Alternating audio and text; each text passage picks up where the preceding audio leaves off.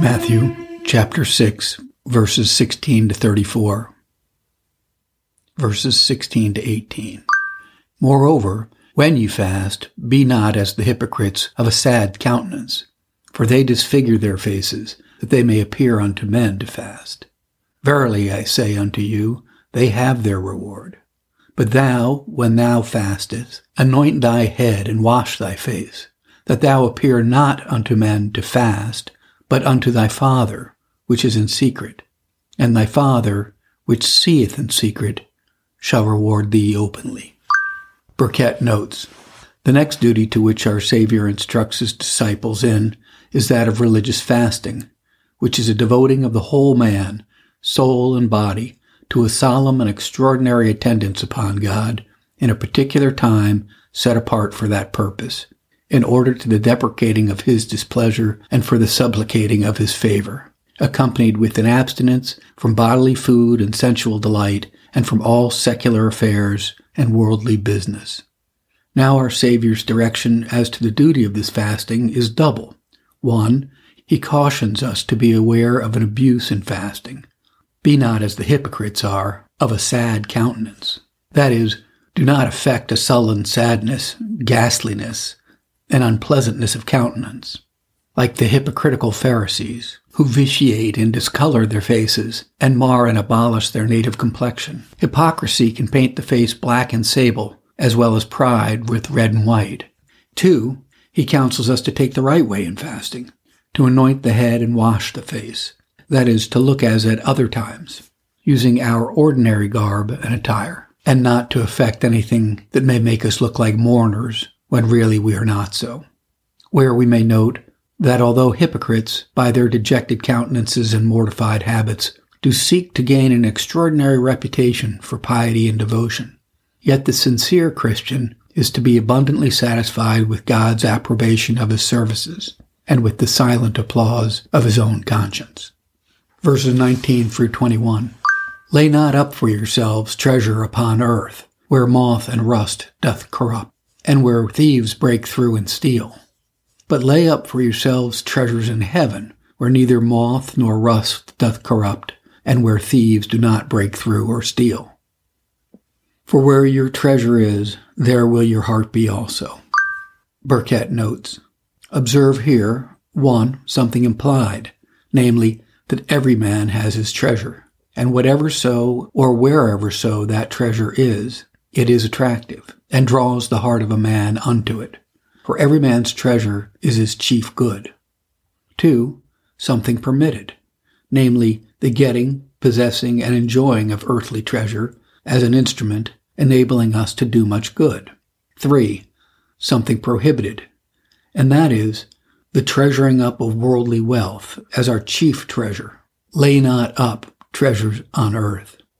That is, take heed of an inordinate affection to, or an excessive pursuit after, of a vain confidence and trust in any earthly comfort as your chief treasure. 4, here is something commanded. But lay up for yourselves treasures in heaven. Treasure up those habits of grace which will bring you to an inheritance in glory. Be fruitful in good works, laying up in store for yourselves a good foundation against the time to come, that ye may hold of eternal life. Observe 5, the reasons assigned. 1, why we should not lay up our treasure on earth, because all earthly treasures are of a perishable and uncertain nature. They are subject to moth and rust, to robbery and theft.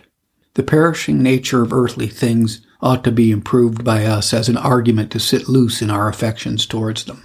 2, the reasons assigned why we should lay up our treasure in heaven is this, because heavenly treasures are subject to no such accidents and casualties as earthly treasures are, but are durable and lasting.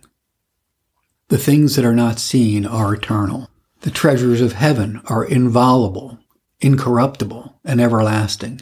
Now we may know whether we have chosen these things for our treasure by our high estimation of the worth of them, by our sensible apprehension of the want of them, by the torrent and tendency of our affections towards them, and by our laborious diligence and endeavors in the pursuit of them. Where the treasure is, there will be the heart also. Verse 22. The light of the body is the eye. If therefore thine eye be single, thine whole body shall be full of light. But if thy eye be evil, thy whole body shall be full of darkness. If therefore the light that is in thee be darkness, how great is that darkness?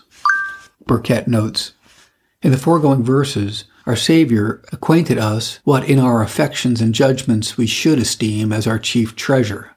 Now this judgment, concerning our chief treasure, is by the Savior here compared to the eye. As the eye is the candle of the body that enlightens and directs it, so our understanding and judgment of the excellency of heaven and the things above will draw our affection towards them and quicken our endeavors after them. Note thence that such as our judgment is concerning happiness, such will our desires and endeavors be for the attainment of that happiness. Our affections are guided by our apprehensions. Where the esteem is high, endeavors will be strong. Verse 24. No man can serve two masters, for either he will hate the one and love the other, or else he will hold to the one and despise the other. Ye cannot serve God and mammon. Burkett notes, observe here a twofold master spoken of, God and the world. God is our master by creation, preservation, and redemption. He has appointed us our work and secured our wages. The world is our master by intrusion, usurpation, and a general estimation. Too many esteeming it as their chief good and delighting in it as their chief joy. Observe, too, that no man can serve these two masters who are of contrary interests and issue out contrary commands. When two masters are subordinate and their commands subservient to each other, the difficulty of serving both is not great. But where commands interfere and interests clash, it's impossible. No man can serve God and the world, but he may serve God with the world. No man can seek God and mammon both as his chief good and ultimate end, because no man can divide his heart betwixt God and the world. Learn that to love the world as our chief good and to serve the world as our chief and sovereign commander cannot stand with the love and service which we bear and owe to God. The world's slaves, while such, can be none of God's freemen. Verses 25 and 26. Therefore I say unto you, take no thought for your life, what ye shall eat, what ye shall drink, nor yet for your body, what ye shall put on. Is not the life more than meat, and the body more than raiments? Behold the fowls of the air, for they sow not, neither do they reap, nor gather into barns, yet your heavenly Father feedeth them. Are you not much better than they? Burkett notes, the next sin which our Savior cautions his disciples against is immoderate care for the things of this life, such as solicitous and vexatious care for food and rarements, as is accompanied with diffidence and distrust of God's fatherly providence over us and provision for us. And the arguments which our Savior uses to dissuade from this sin are many and cogent, laid down in the following verses. Learn here, 1, that Almighty God will provide for every servant of his food and raiment and a competency of the comforts and conveniences of life. Learn, 2, that want of faith in God's promise and a distrust of his fatherly care is a God-provoking and wrath-procuring sin. Learn, 3, that notwithstanding God's promising to supply our wants, we do not only may but must use such providential and provident means as in our powers, in order to the supply of our wants. Dr. Hammond's Practical Catechism. Verses 27 through 32. Which of you, by taking thought, can add 1 cubit into his stature? And why take ye thought of raiment? Consider the lilies of the field, how they grow. They toil not, neither do they spin. And yet I say unto you that even Solomon in all his glory was not arrayed like one of these. Wherefore, if God so clothes the grass of the fields, which is today and tomorrow is cast into the oven, shall he not much more clothe you? O ye of little faith! Therefore take no thought, saying, what shall we eat, or what shall we drink, or wherewithal shall we be clothed? For after all these things do the Gentiles seek. For your heavenly Father knoweth that ye have need of all these things. Burkett notes, 4 arguments are used by our Savior to dissuade us from the sin of anxious care. 'Tis needless, 'tis fruitless, 'tis heathenish, 'tis brutish. 1. 'Tis needless. Your heavenly Father knoweth ye have need of these things, and will certainly provide for you. Then what need you take care, and God too? 2. 'Tis fruitless. Which of you, by taking thought, can add 1 cubit to his stature? That is, by all our solicitous care, we can add nothing either to the length or comfort of our lives. 3. 'Tis heathenish. After all, these things the Gentiles do. 3. 'Tis brutish. Nay, worse than brutish. The fowl of the air and the beasts of the field are fed by God. Much more shall his children. Has God a breakfast for every little bird that comes chirping out of its nest, and for every beast in the wilderness that comes leaping out of his den? And will he not much more provide for you, O ye of little faith? Surely he that feeds the ravens when they cry will not starve his children when they pray. Naturalists observe of the raven that she exposes her young ones as soon as they're hatched, leaves them meatless and featherless to shift and struggle with hunger as soon as they come into the world. And whether by the dew from heaven or flies and worms, God feedeth them. And when they gape and cry, they are provided for. From whence our Savior infers that man, being much better, that is, a more considerable creature than the fowls, the providence of God will provide for him, though no solicitude and anxious thoughtfulness of his contributions thereunto. Verse 33. But seek ye first the kingdom of God and his righteousness, and all these things shall be added unto you.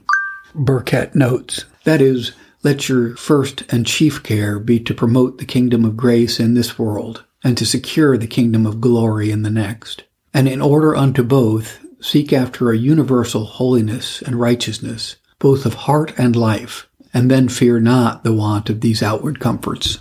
They shall be added in measure, though not in excess, to satisfy, though not to satiate, for health, though not for surfeit. Observe 1. The Christians must here on earth set themselves to seek heaven, or the kingdom of God. 2. That God's kingdom cannot be sought without God's righteousness. Holiness is the only way to happiness.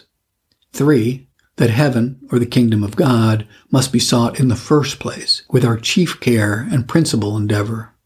4. That heaven being once secured by us, all earthly things should be superadded by God, as he sees needful and convenient for us. Verse 34. Take therefore no thought for the morrow shall take thought for the things of itself. Sufficient unto the day is the evil thereof. Burkett notes, here our Savior reinforces his dehortation from solicitous care for worldly things, assuring us that every day will bring with it a sufficient burden of trouble, and therefore we ought not torment ourselves by antedating our own sorrows and foretelling what may or may not come to pass. Learn that it is painful, sinful, unprofitable evil to perplex ourselves with distrustful and distracting fears of what may come upon us. Every day has its own duty and difficulty, and though suffering must be expected and prepared for, yet we must not torment ourselves today with fears of what may be tomorrow, but every day cast our burden of care upon that God who daily careth for us.